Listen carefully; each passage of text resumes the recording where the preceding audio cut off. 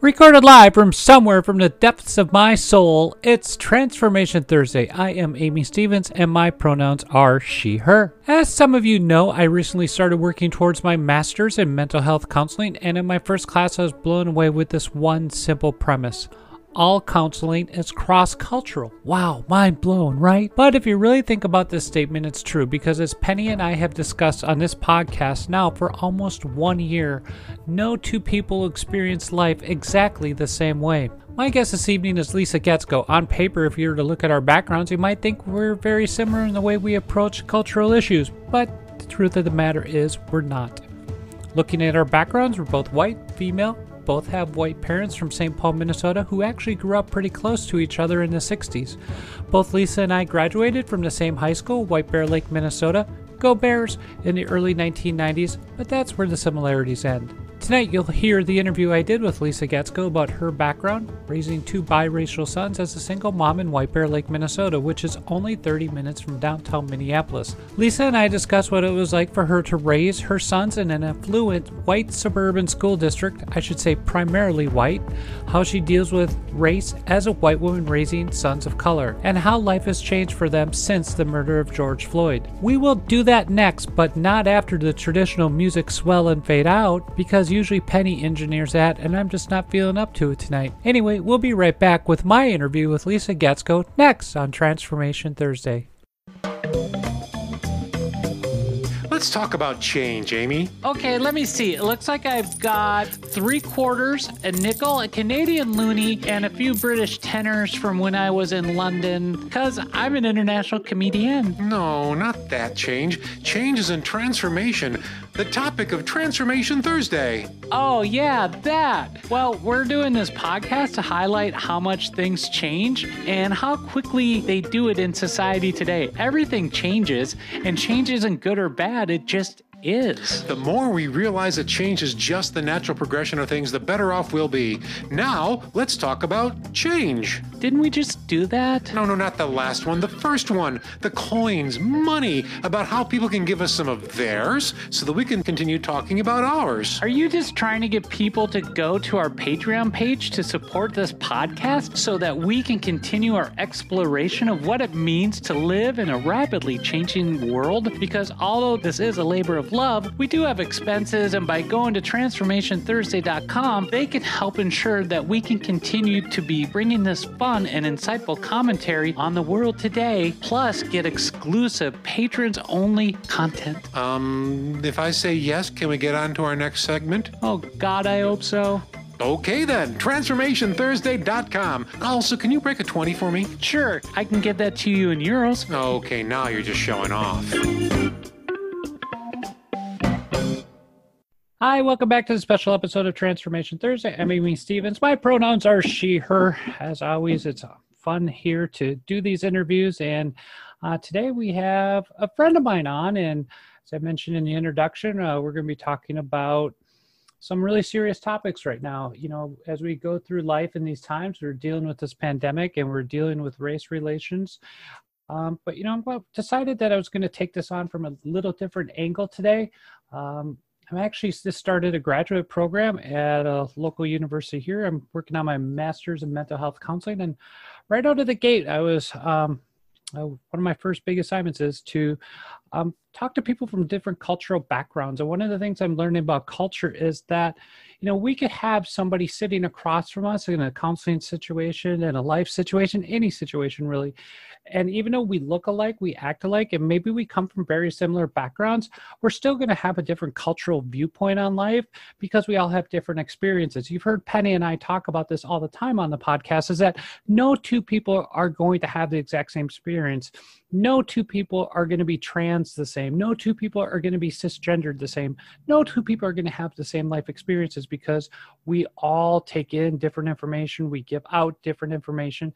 And the way our brain processes these things is highly individualistic and highly variable on what's going on in our brain. And the simplest of things that we think, you know, like just waving to somebody, saying hi, the neuron connections in your brain to make those things happen are quite complicated. So this is an interesting conversation because, you know, what I want to challenge you with this is, as we continue to talk about these things, start to think about how your culture, how your background forms your opinions of everything, and how somebody, even from maybe your next door neighbor, let's say, might have a very different viewpoint from you because of their life experiences.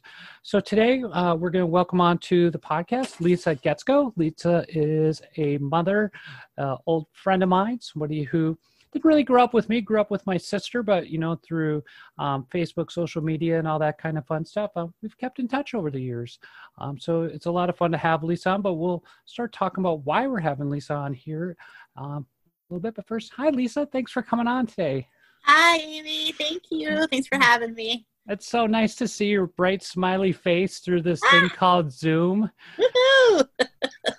Could you imagine growing up 20, 30 years ago? We just, we'd be in the middle of this pandemic and you'd be talking to your friend Amy, who looked drastically different, back, even 10 years ago when you saw me. Yeah. And, and we're in this pandemic and we're just having this video conference it's nothing. It's nothing. Yeah. Yeah. And I've improved my skills using these virtual tools in the last 2 months. And so you should be very proud of me. 2 months ago, I don't even think I would have logged on appropriately. Well, you had no problem getting into the Zoom call and got started right on time. So, I give you congratulations for that. So just real quick, talk a little bit about, real quick, who Lisa Getsko is at a high level, what you do for a living, if you're comfortable, maybe not your employer, but at least maybe, what you do for a living and some of that professional background. And then we'll jump into the personal stuff. Okay, thanks. Yeah, so again, I'm Lisa. I always identify first as Lisa, mom of 2 young men. I'm a single mom. I've been raising my sons, Donovan and Isaiah, with sole custody for the last 11 years. Their father and I were together, obviously, before that. And so for the last 11 years, it's just been the 3 of us. So when I think about who am I, I'm Lisa and I'm a mom. And then I also am very passionate about my career. My career is in social services. I'm a social worker by trade. And for a majority of my life, I have focused on career and employment services for folks who've been impacted in any way, shape, or form when it comes to employment. I always say that everything impacts work and work impacts everything. So while I focus a lot on helping people with career journeys and employment, it's really about all those things that wrap around. So it can be housing, food, mental health, all of the things that some people take for granted. And some people don't think about when they're not, when you have a job, you don't think about what life might be like without a career. So my social work background tied with being a single parent and really having a huge passion in helping and supporting people is kind of how I describe who Lisa is. And I would imagine with the pandemic, there's a lot more people that are finding themselves in these tougher situations, right? Yes, we are in the most stressful of times when it comes to employment. We've all heard the statistics, the unemployment rates, people being furloughed, losing jobs, et cetera. Because I've been doing this work for about 25 years, I also did the same type of work through the recession in 2009 up through about 2012. And of course, it lingered on beyond that. This is even worse because there's an even higher level of uncertainty and then a lot of other things intersecting and affecting folks' ability to go to work, maintain work, employers' ability to maintain their workforce. So it's really stressful times right now. And it's kind of difficult for me to kind of mentally untangle because there are so many people losing employment and I'm on the other end of the continuum. I'm working 50, 60 hours a week because the type of work and support that we provide has swung over to that end of the continuum where we're in such great need. And despite the fact that there's high unemployment, there's still a lot of things we do as providers and support services to kind of help keep people engaged in planning and connected because that's the key when folks are not working. But yeah, really, really really uncertain, stressful times right now Yeah, and and helping folks. yeah, and I can imagine you said stressful times in there, a couple of times. So, Mhm. that they really are stressful times. And, we're not going to talk much more about your work life. I mean, maybe we come back to that Mhm. at a later juncture. We can loop Penny into this conversation. But, you have a unique situation at home with where you live and everything else. And I would imagine these stressful times complicate that. So, we'll get into that a little bit later, but let's start from the beginning. I mean, what was your upbringing like for Lisa? And by the way, hope it's okay, but your hometown is the same hometown as mine, and you still live there. So, Yeah. White Bear Lake, Minnesota, go Bears! If you don't know that reference, go watch the movie Fargo. And yes, we do talk like that. So, anyway, Yeah. but I know what my perception is. Like I said, my reality of growing up in White Bear Lake was, Yeah. but what was your upbringing like there? Yeah. Yeah. So yeah, born and raised in White Bear Lake. I still live in White Bear Lake. I've been kind of gently teased by some folks saying, boy, you really didn't get out much in life, but that's not true. I did, make a journey around, and I'm back in White Bear. Moved back to raise my sons here because my mother was an in-home daycare provider and still was when my sons were born. So it was kind of a no-brainer. Like, of course, I'm going to live close to home and she's going to do the daycare for my sons. So that's kind of what brought me back. So yeah, mom was a daycare provider. Dad was a parts service counter guy at a dealership. And I have one sister younger than me. And I did all the things that a young girl would want to do: dance, cheerleading, tried some volleyball, had a little part-time job, bought a $500 car when I was 16, had a hole in the gas tank, didn't know it. No wonder why I couldn't keep gas in it. But, and my parents are still married today. So I would describe my upbringing as, if you were to describe a suburban white family, that was me. Yep. And so as we talk about that, and that's my recollection too, of course, one of the things that most of our listeners probably don't know is that my sister is Korean.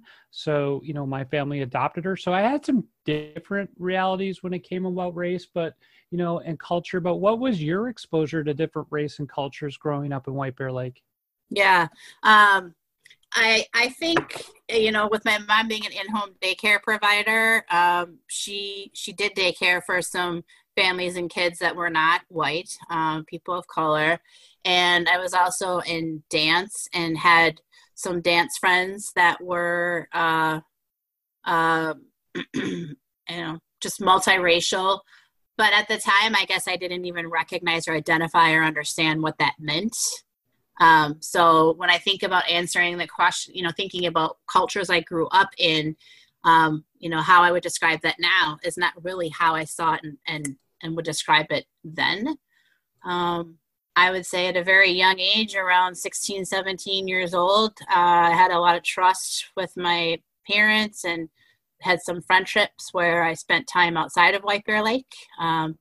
Being a dancer, I was really intrigued by hip hop dancing, and so was exposed to and a part of some different dance groups, which also brought some multicultural life experiences and engagements for me. And it wasn't until I started college in human services that I was really able to start to identify and recognize that while I may have seen myself as interacting and engaging with lots of folks that were not the same as me, and I'll come back to that because when I say not the same as me, I'm intentionally centering myself on that, and I'll describe what I mean by that maybe further into that conversation. But I thought, oh, well, I interact with people who are different than me. Like, I have lots of exposure to different cultures.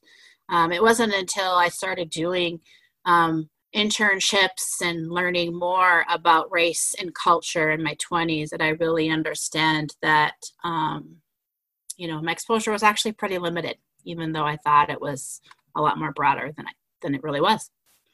Yeah, I think I would agree with that. I thought, you want to think of yourself as this great open-minded person, and you start really looking at your exposure to these things. You're like, maybe I'm not as open or as exposed as I thought I was. So, and I'm, and I'm battling that right now, going through this class in these times, just thinking, what an incredible amount of privilege I've had over the years. So, when you look back though, did you ever talk about race or racism with your parents as a family, what it meant to be white, what it meant to have, different cultures and different people of color around you? Was that ever a conversation point in your household? It was. So my parents would say, they shared that they grew up in the Selby Dale neighborhood of St. Paul and vividly remember the construction of Highway 94. That's a hugely, yep. That wrecked the Black community at that time. Yes. And both of my parents would describe a level of confusion and anger and angst because of what that did to the Black community. They lost some friendships over it, and really were in the heart of like that segregation happening right then and there in St. Paul. So they described that to me. We have family and relatives that were some interracial marriages and things like that. So, lots of discussions around what does that mean? What is that about? The conversation that did not occur, which does occur now, but then was the topic of whiteness. Whiteness wasn't the topic. It was always a focus on people of color, which, centering people of color is critically important, but it was always in terms of centering ourselves. And so what I've come to learn is that, if you're really truly going to be learning about cultures other than your own, you have to be able to uncenter yourself and center the people of color that you're learning about. So the conversations when I was growing up were things like being accepting, open-minded, understanding we're not all the same. But the conversations didn't go deeper. And I think it's because my parents didn't know how. They were loving, caring, open, compassionate people. But the impact of racism, I don't think was something they knew how to talk about other than what they had experienced in Rondo. Yeah, and that the Rondo neighborhood, if anybody's interested, go Google search that, Rondo plus I-94, and you have an interesting history. And then, you look at 35E and all the lawsuits and the rich white people that were able to change the routing, the speed limit, and everything because they were up on the hill over everything. They had a much different outcome than the Rondo neighborhood. And that, I think there's an interesting correlation that's just not talked about when it comes to how interstate highways have really played a key role in the destruction of Black communities here in our country, not only in the Twin Cities, but everywhere. Yep. Yeah, same thing here in Rochester. I-490 did the same thing. It was purposely routed through some Black neighborhoods to divide them. So yeah, it's a national phenomenon, unfortunately, and I hope we get over it. But that's another point. But I'm going to throw in a question that's not necessarily, but you brought up this topic of centering ourselves within these conversations when we're talking about people of color. But how do white people talk about whiteness, and how can white people uncenter themselves? What are some things from your perspective? Because you're raising two biracial children, two boys that are growing into beautiful young men, just from the pictures that I've tracked them on over the last 12 years on social media. Yeah. But how do we uncenter ourselves? Because I think that's what I'm struggling with as a white person right now, and I'm just laying my cards on the table. Yeah.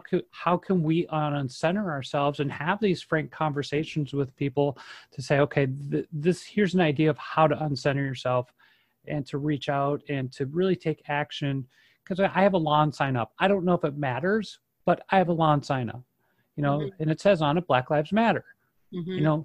It's a little thing, but hopefully somebody sees it in the community and goes, well, I wonder why they're doing that. Or maybe somebody of color sees the sign and knows, if something were to ever happen in this neighborhood, that we're a safe place. So I don't know beyond that really. So, do you have any examples?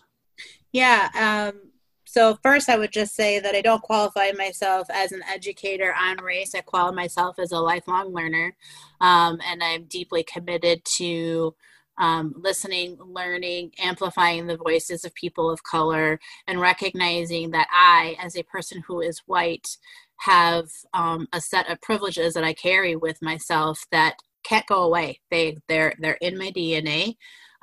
However, there are things that I can actively do to combat the effects of racism on communities of color. So when I talk about centering, it's kind of it's a balance. The first thing that I would say is that there are a lot of people of color, and I'll just talk about the Black community specifically. It's what I'm I've had the most experience with, raising two young men whose father is Black, and my sons are biracial. And I would just say thank you for saying biracial. There are some folks that say mixed, and there is some negative connotation around describing folks as mixed. This is not necessarily something that is widespread shared across the multiracial community, but mixed can often be internalized as mixed up, mixed, not one thing or too many things. And so biracial really is a level of identity that one of my sons in particular would describe himself as. So when we talk about centering ourselves, it's really about, I can just say very frankly, when we're having conversations about race and a person of color is trying to describe an experience, putting themselves through some level of emotional labor to help us as people who are white understand, my response would be, make sure you understand, white person, we're not talking about you.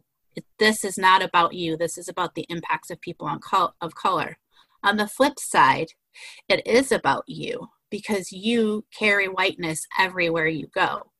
And even though you may not carry racist attitudes in your mind, or maybe you see yourself as a good, loving, caring person, who you are in relation to people of color will never change. And you will always represent that line of privilege. You will always represent someone who has benefited from whiteness.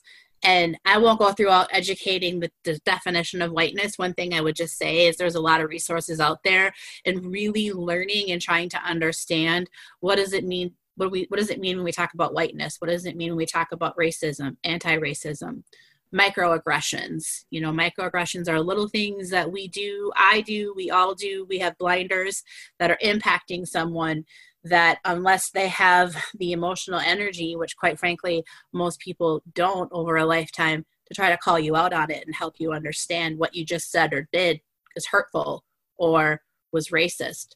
So centering oneself is about knowing in context what that conversation is about and who you are in relation to someone that you're engaging with and or in relation to the community. Yeah, I think that's a great answer, and thanks for taking a moment to talk about that. So, we jump back to your parents here. One more question about them. Do you think in this time, or as they've evolved over the years, do you think they have been able to uncenter themselves from the conversation and step away and do that? Yes, they absolutely have been able to. I would say where there's the challenge becomes historical context, right? So they lived through a time I did not live through. My parents lived through the time before civil rights were enacted. So historical context matters. It matters now, it matters then. And so for my parents, the evolution of how they see race and racism is in relation to the life experiences that they had at any given point in time. The conversations that we can have now certainly become even much more real for them because they have two grandsons that are young men of color. However, they would both tell you that even if they didn't have grandsons of color, they would have the same evolution of attitudes and beliefs and have evolved over time. And I will say that about myself too. My anti-racism work and my commitment to understanding who I am in relation to whiteness and people of color is not because I'm a mother of two young men who are biracial. I'm closer to some life experiences because I am that mom. Yeah, and your life experiences probably have helped you and prepared you to be their mom as well. Sure. Yeah. Yep. Thanks. How, if you don't mind, I mean, just high level, how did you end up meeting the father of your sons? Yeah. Real fun story. He was a pizza cook and a bus person at a restaurant that I worked at. I was a Okay. server and a bartender. He was a mover and a shaker. He was the best busser there was. I tipped him a lot. There was a holiday party. We were both single. We went together, and the rest is history. Gotcha. Okay.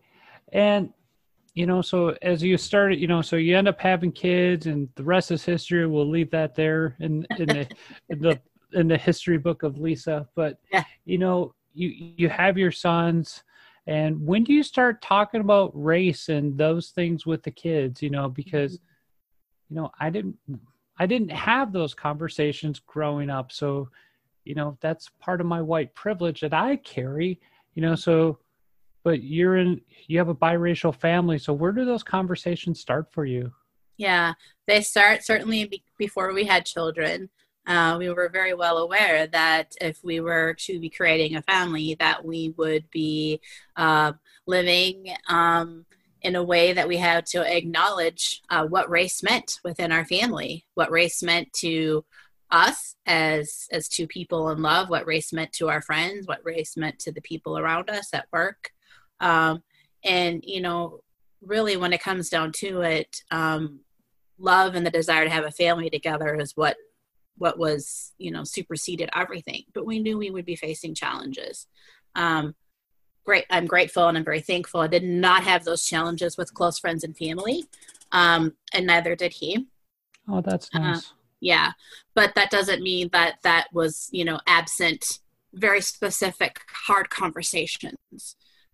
Some people would call it courageous conversations. I think I've evolved to it. To me, it's not about being courageous. It's just about having the right conversations, meaningful conversations, and being willing to get uncomfortable and listen and learn and hear and understand things that, may not make sense at the time.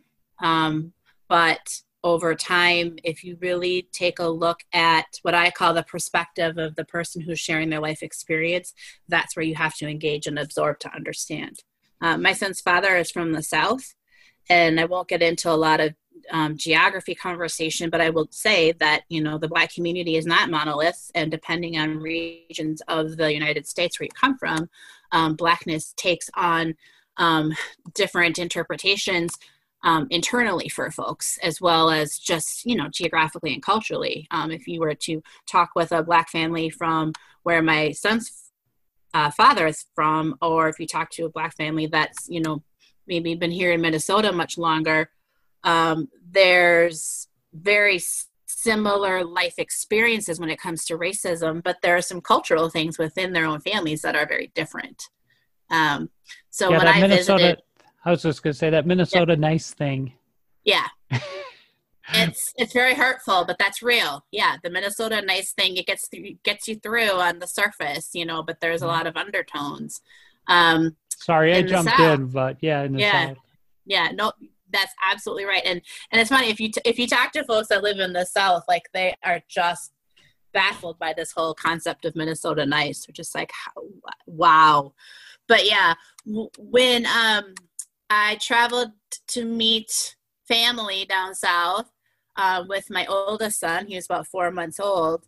I learned just through that real experience that there were many people in my son's father's family that hadn't interacted with white people. They lived in a community that was predominantly Black. So it was very difficult for them to welcome me in. And again, it's because of who I represented and who I was in relation to them. I was that white lady from the North coming down to visit. That's pretty powerful. So spent a lot of time just listening and learning and building relationships, and still in touch and totally in contact with family today. And not all of the family perceived me that way. There were some folks that were very much just, open. There were other folks where we had to have some pretty tough conversations. Was there any perceptions, and maybe this is the wrong thing, and I could edit this out if it's, but anybody like the white savior mentality? I know you well enough to know but did did something along those lines come up? Like, who are you from the North? Trying to save our son, or family member, or friend? Any conversations along those lines? No, I mean, I'm glad you brought that up. I mean, because the white savior mentality in general is something that's quite pervasive across some, what I would say, well-intended white people. But I think the reality is Black folks don't need being saved. They just need white people to move out the way, so that they can live their lives and have their voices amplified. But no, those conversations did not occur when I was meeting friends and family from my father or my son's father's side of the family. Yeah. Because I don't think I carry myself that way, and I didn't portray myself that way. And so I just think it was kind of a non-issue. If it was, it didn't get talked about. Gotcha. Well, and you mean, we talk about the white savior mentality. I mean, that's the whole movie, The Blind Side. Yeah. Yep. You know, exactly. Yes. And it's funny because, when that movie came out, 10, 15 years over, probably, a while back now, but I remember watching going, oh, this is a great feel good movie. And now, like, I've read White Fragility. I've been listening, having these conversations, about privilege, and I've primarily approached privilege from the perspective of a white woman who happens to be transgender. But but you start seeing things differently, and then you start thinking about movies like The Blind Side, and you're like, oh, this is highly problematic. Mm-hmm. So yes. Yeah.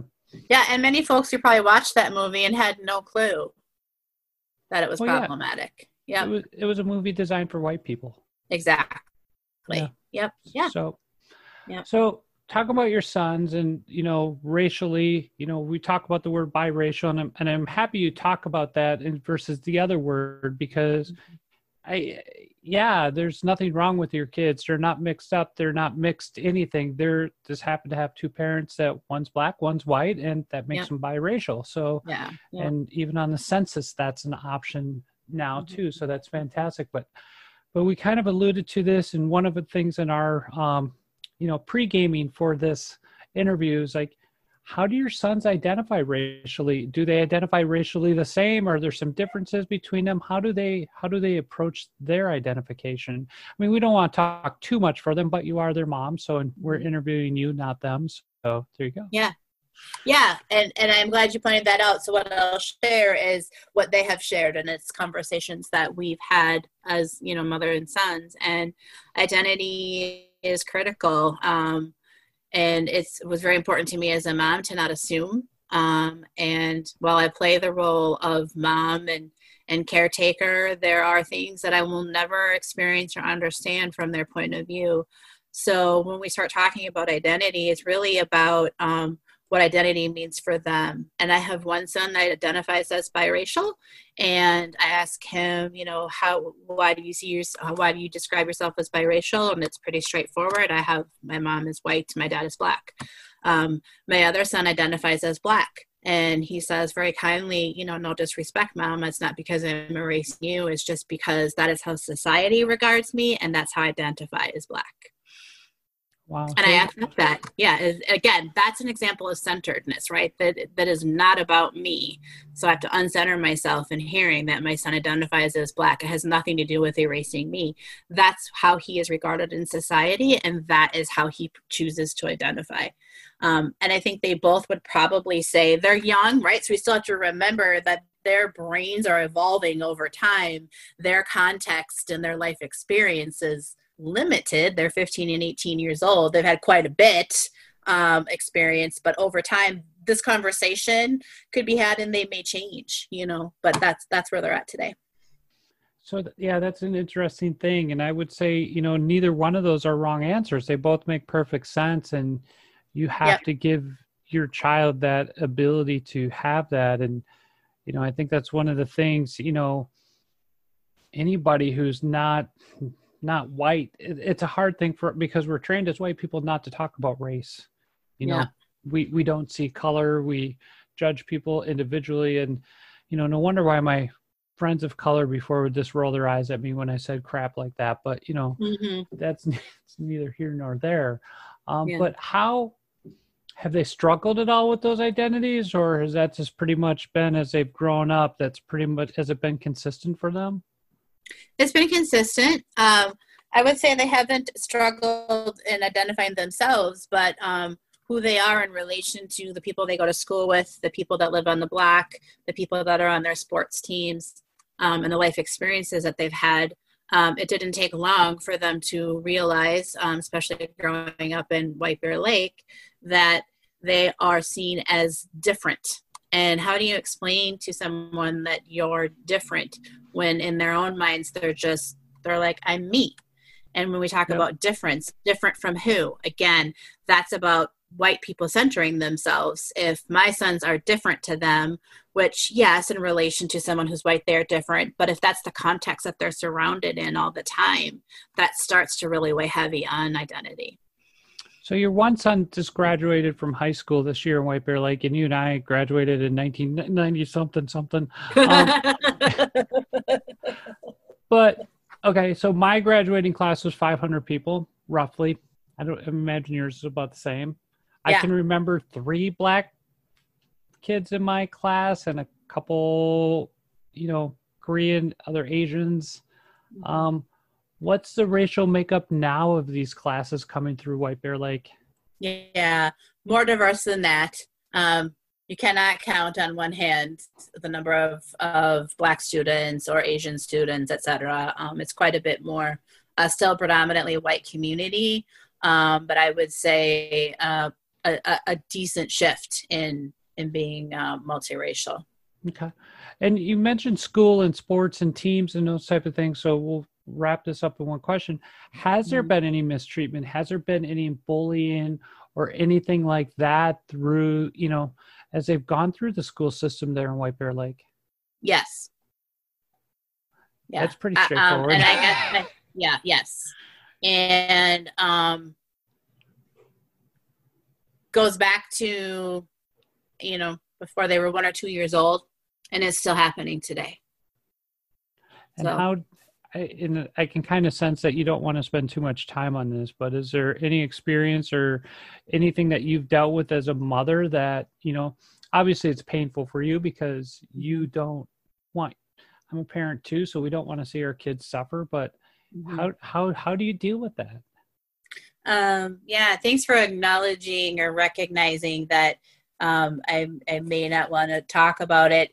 I think for me, I would be happy to share. I want people to learn and understand from life experiences, but in all honesty, there's been so many experiences, like I wouldn't even know where to start. And I think that's something that comes up when friends or family ask me that question.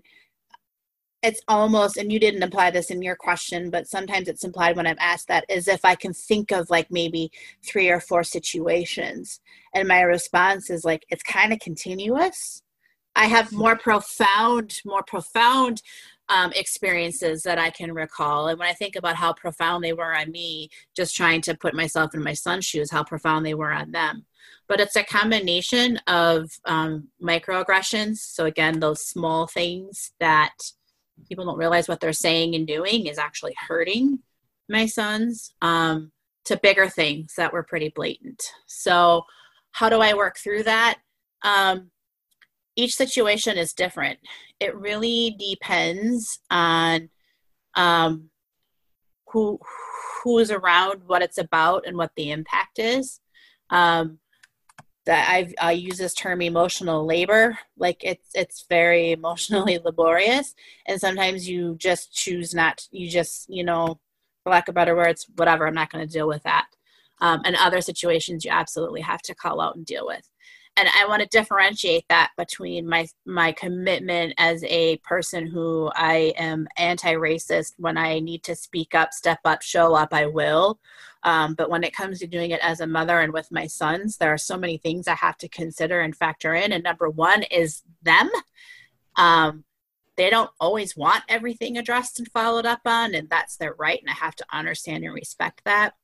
So there's kind of this duality that I have to navigate all the time about is this a situation I'm going to speak up on? Is this a situation that they want to process and talk about? Is this a situation that we just move on? And all of the experiences have been a mix of all of that. I've regained my composure, but my eyes started leaking a little bit in there. Sorry. No, it's good because there's a lot of emotion in there, and you mentioned the word profound, but the profoundness of this is that, I asked, that question, maybe there was something, but there's just so many, you don't know where to start. And that is just, it's such a sad commentary on whiteness. Yes. And how we are so, and I would guess, the big stuff is, you want to deal with that, but those microaggressions are so hard to deal with. And it's so hard to explain to somebody who is so centered on themselves within society, within a culture that was built for whiteness, and to be cisgendered, heterosexual on top of that, that the little comments, the little microaggressions, the looks, those take, I think, probably a bigger toll on us over time than the big stuff. And it's what battle do you want to fight? Because you can't fight all of them. I mean, no, you can't. I mean, the amount of stress and labor, like you said, I mean, how would you even approach everything that comes up? Well, there's things at stake depending on what it is, there's repercussions, even if it's the right thing to do sometimes. And, as an adult, there's no repercussions that I shy away from. But when I say repercussion, I'm talking about impact on my sons. I just thought of one example I could share that might highlight, like, as a mom, how I had to quickly and painfully navigate how to respond in a situation. My oldest was a part of the Cub Scout troops. And he was the only young black man. Well, I keep saying man because he's 18 now. Young. He was a young black child at that time. And he has amazing hair, by the way. Thank you. Yeah. He was in a troop meeting one night, and the troop leader, something went awry with his activity. So he ad-libbed and said, let's all play charades. So the Cub Scouts all got in a circle and played charades. And there was one young fella, white fella, went in the middle of the circle and did his charade thing. And he was kind of jumping and putting his arm up in a goofy motion and coming down in a goofy motion. And kids kept guessing and guessing and guessing and couldn't guess what he was charading. And he finally stopped and he said, "You guys, I'm an African American." And yeah, your face just went, yeah. So I'm sitting in the room. Some parents would stay for troop night and some didn't, because this was when they were little. And so my first reaction was to speak up and speak out. But then I quickly realized, okay, do I say something to this young child? Do I scoop up my child and leave? Do I say something to the troop leader? And so I just kind of froze. And the kids all laughed. And I looked at my son and I knew it hurt him so bad. And it occurred to me in that moment, so profound, this is a whole circle of young white fellas that A, have no idea what they just did, but B, they learned that from somewhere. And how does that affect the next conversations I have to have? Because you better believe I was going to have a conversation. I just didn't know what, when, why, or how. So I did follow up with I chose not to address it in that moment because I was kind of reading the body language of my son, and the body language was, I'm just going to, let that soak in. So had a conversation. First conversation I had was with my son later on that night about at the meeting. Learned what he felt and what it meant to him. I had a conversation with the troop leader. I addressed it very directly. He quickly realized how racist that behavior was, and the troop leader happened to be the father of the young fella that did this. So he said, "Oh, I promise you, I yelled at him and I yelled at him." And then I kind of was hurt inside because my goal wasn't for the young fella to get yelled at. It was for him to learn. And I don't know that that's what he took away from it. So anyways, fast forward to this day, that father is still afraid to make eye contact with me. Yeah, those feelings are pretty hard to overcome on both sides. Mm-hmm. And I would say, you know, I think his response was very white-centered. Yes. You know, I'm going to yell. Yes. Yell doesn't. A frank, honest conversation would have been the right answer. Mm-hmm. Yeah. Maybe inviting, listen, learn. Yep. Maybe inviting you and your son over to have that conversation. Yeah. It's such an opportunity wasted, and you know it's too bad that you know this. You said gentleman, right? Yeah. That he won't look at you yet today. I mean, there could have been such a healing moment there that it's just lost. Yeah. Oh, kills me. Well, you mentioned to, you know, let's fast forward to today and what's going on. I mean, have attitudes changed towards your sons, you know, in the last couple months since the murder of George Floyd? And, you know, White Bear Lake is 30 minutes from downtown Minneapolis. So, you know, with the rise of the Black Lives Matter over the last few years, and especially in the last 2 months, you know, how are your sons and how is your family being perceived now in the community there? Mm-hmm. You know, I don't know how we're being perceived. I will say that there are, you know, I've continued to help folks understand that, you know, being silent or not being willing to listen and learn is not okay. And I give examples of, you know, if you can't understand it just from a humanitarian standpoint or from this is, you know, anti-racism is just the right thing to be, at least for my sons, because you know my sons, please listen. I've seen a shift in a lot of people. I've heard of more commitment to listening and learning, and you know, this evolution of being an ally is happening with some folks. It's hard to say, you know, is it performative and just short-lived right now, or will it be a longer-term commitment and folks understanding? I don't know.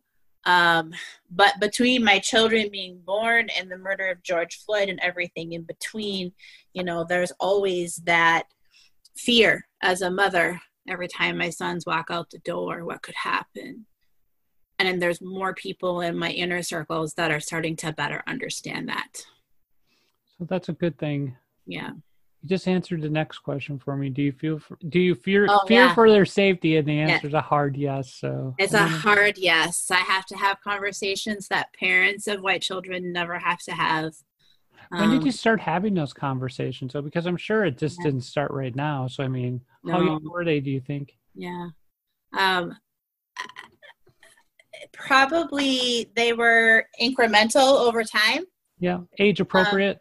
And age appropriate, incremental, and then very contextual, right? So, you know, there's the obvious one when the oldest got his driver's license, had to have that conversation about what happens if you get pulled over. If you're, you know, out hanging out with your friends in the park and the park is closed, you have a greater concern for your safety about hanging out in a closed park. You're not going to be seen as the white kid from White Bear hanging out in the closed park. You know, you might get brought down to the station for trespassing. So I don't know, maybe around age 8 or 10, contextual conversations, and they've evolved over time to now my oldest is 18 and about to go off to college. And so we're having some very different conversations about his safety when he leaves the state for college. So Well, and he's going to North Dakota State, correct? correct. I'm sure campus environment's going to be, diverse at some level, maybe even a little bit more than, the community in the high school he comes out of. But at the same time, it's rural North Dakota is 20 minutes outside of Fargo. Mm-hmm. Northwestern Minnesota, right across the river, is very rural, very conservative. I went to college in Bemidji for 2 years. So yeah, that, and, my daughter right now goes to school in Pennsylvania, and that's, people think of Philadelphia, Pittsburgh, these big glamorous cities, but I'll tell you what, these rural areas are, very, very conservative, very isolated, very insular communities. Mm-hmm. Any thought given, to those surrounding areas around Fargo? Yeah. Lots of thought. And I would just say the diversity of NDSU is actually not as diverse as you would think. There are a lot of international exchange students, as well as students from several communities of color, but the Black population is not very big at all at NDSU. So yeah, I think it's going to be, having a plan and how to respond and what to do and who to reach out to. And most importantly, if things are happening, is to reach out. Yeah. Yeah. Is he going to be an athlete at school? No. No. Okay. Yep. He's retired the football and the wrestling. Well, we talk about microaggressions, and that's, that's one of the big things on college campuses.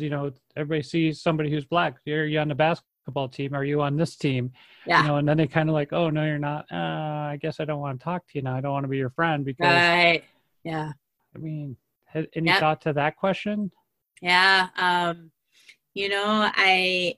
I'm confident that he's had enough life experiences that he'll find a way to engage and connect. The bigger key will be, to reach out if things are happening and not to bury it. Yep. So he's getting ready to go to college, but the older one now, but he works in a grocery store in White Bear Lake, Minnesota.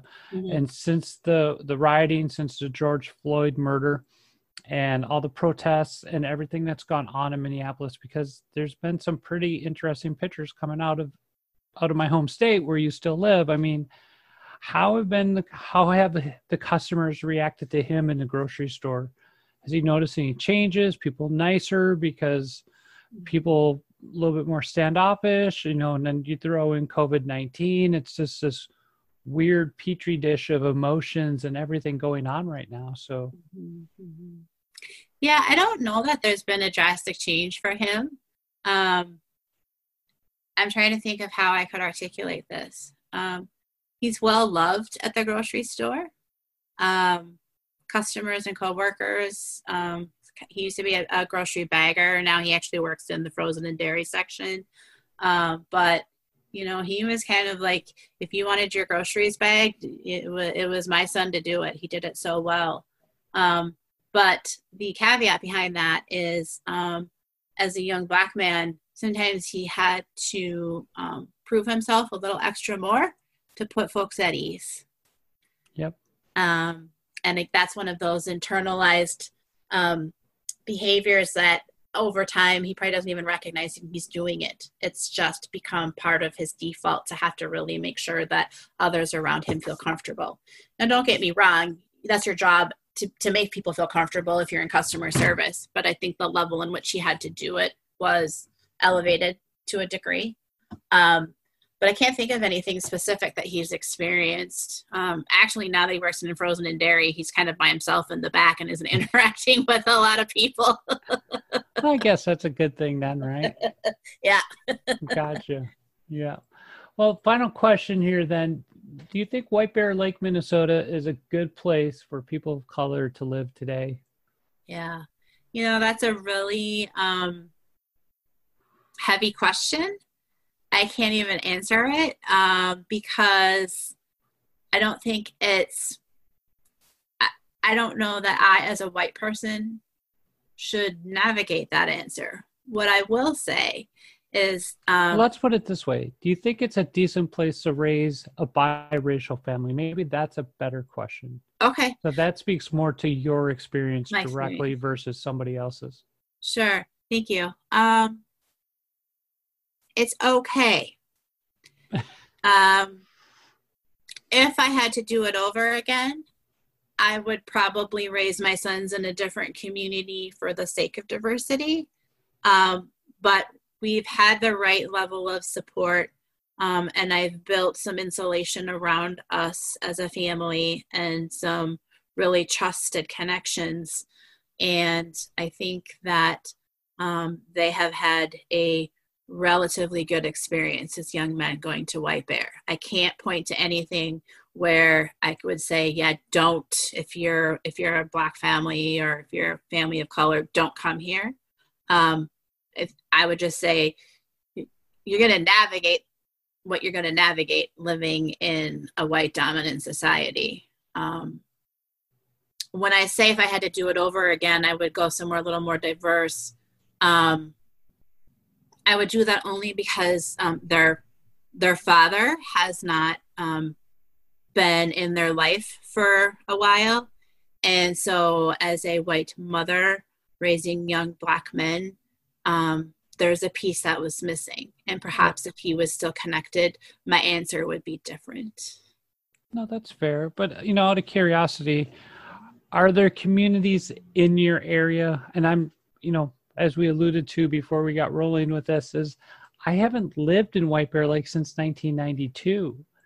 And so are there diverse communities? Because here in Rochester, New York, you're either in the city where it's, Hispanic, Black, and, very segregated neighborhoods. Mm-hmm. And then you have the suburbs, like a lot of other big cities around the country.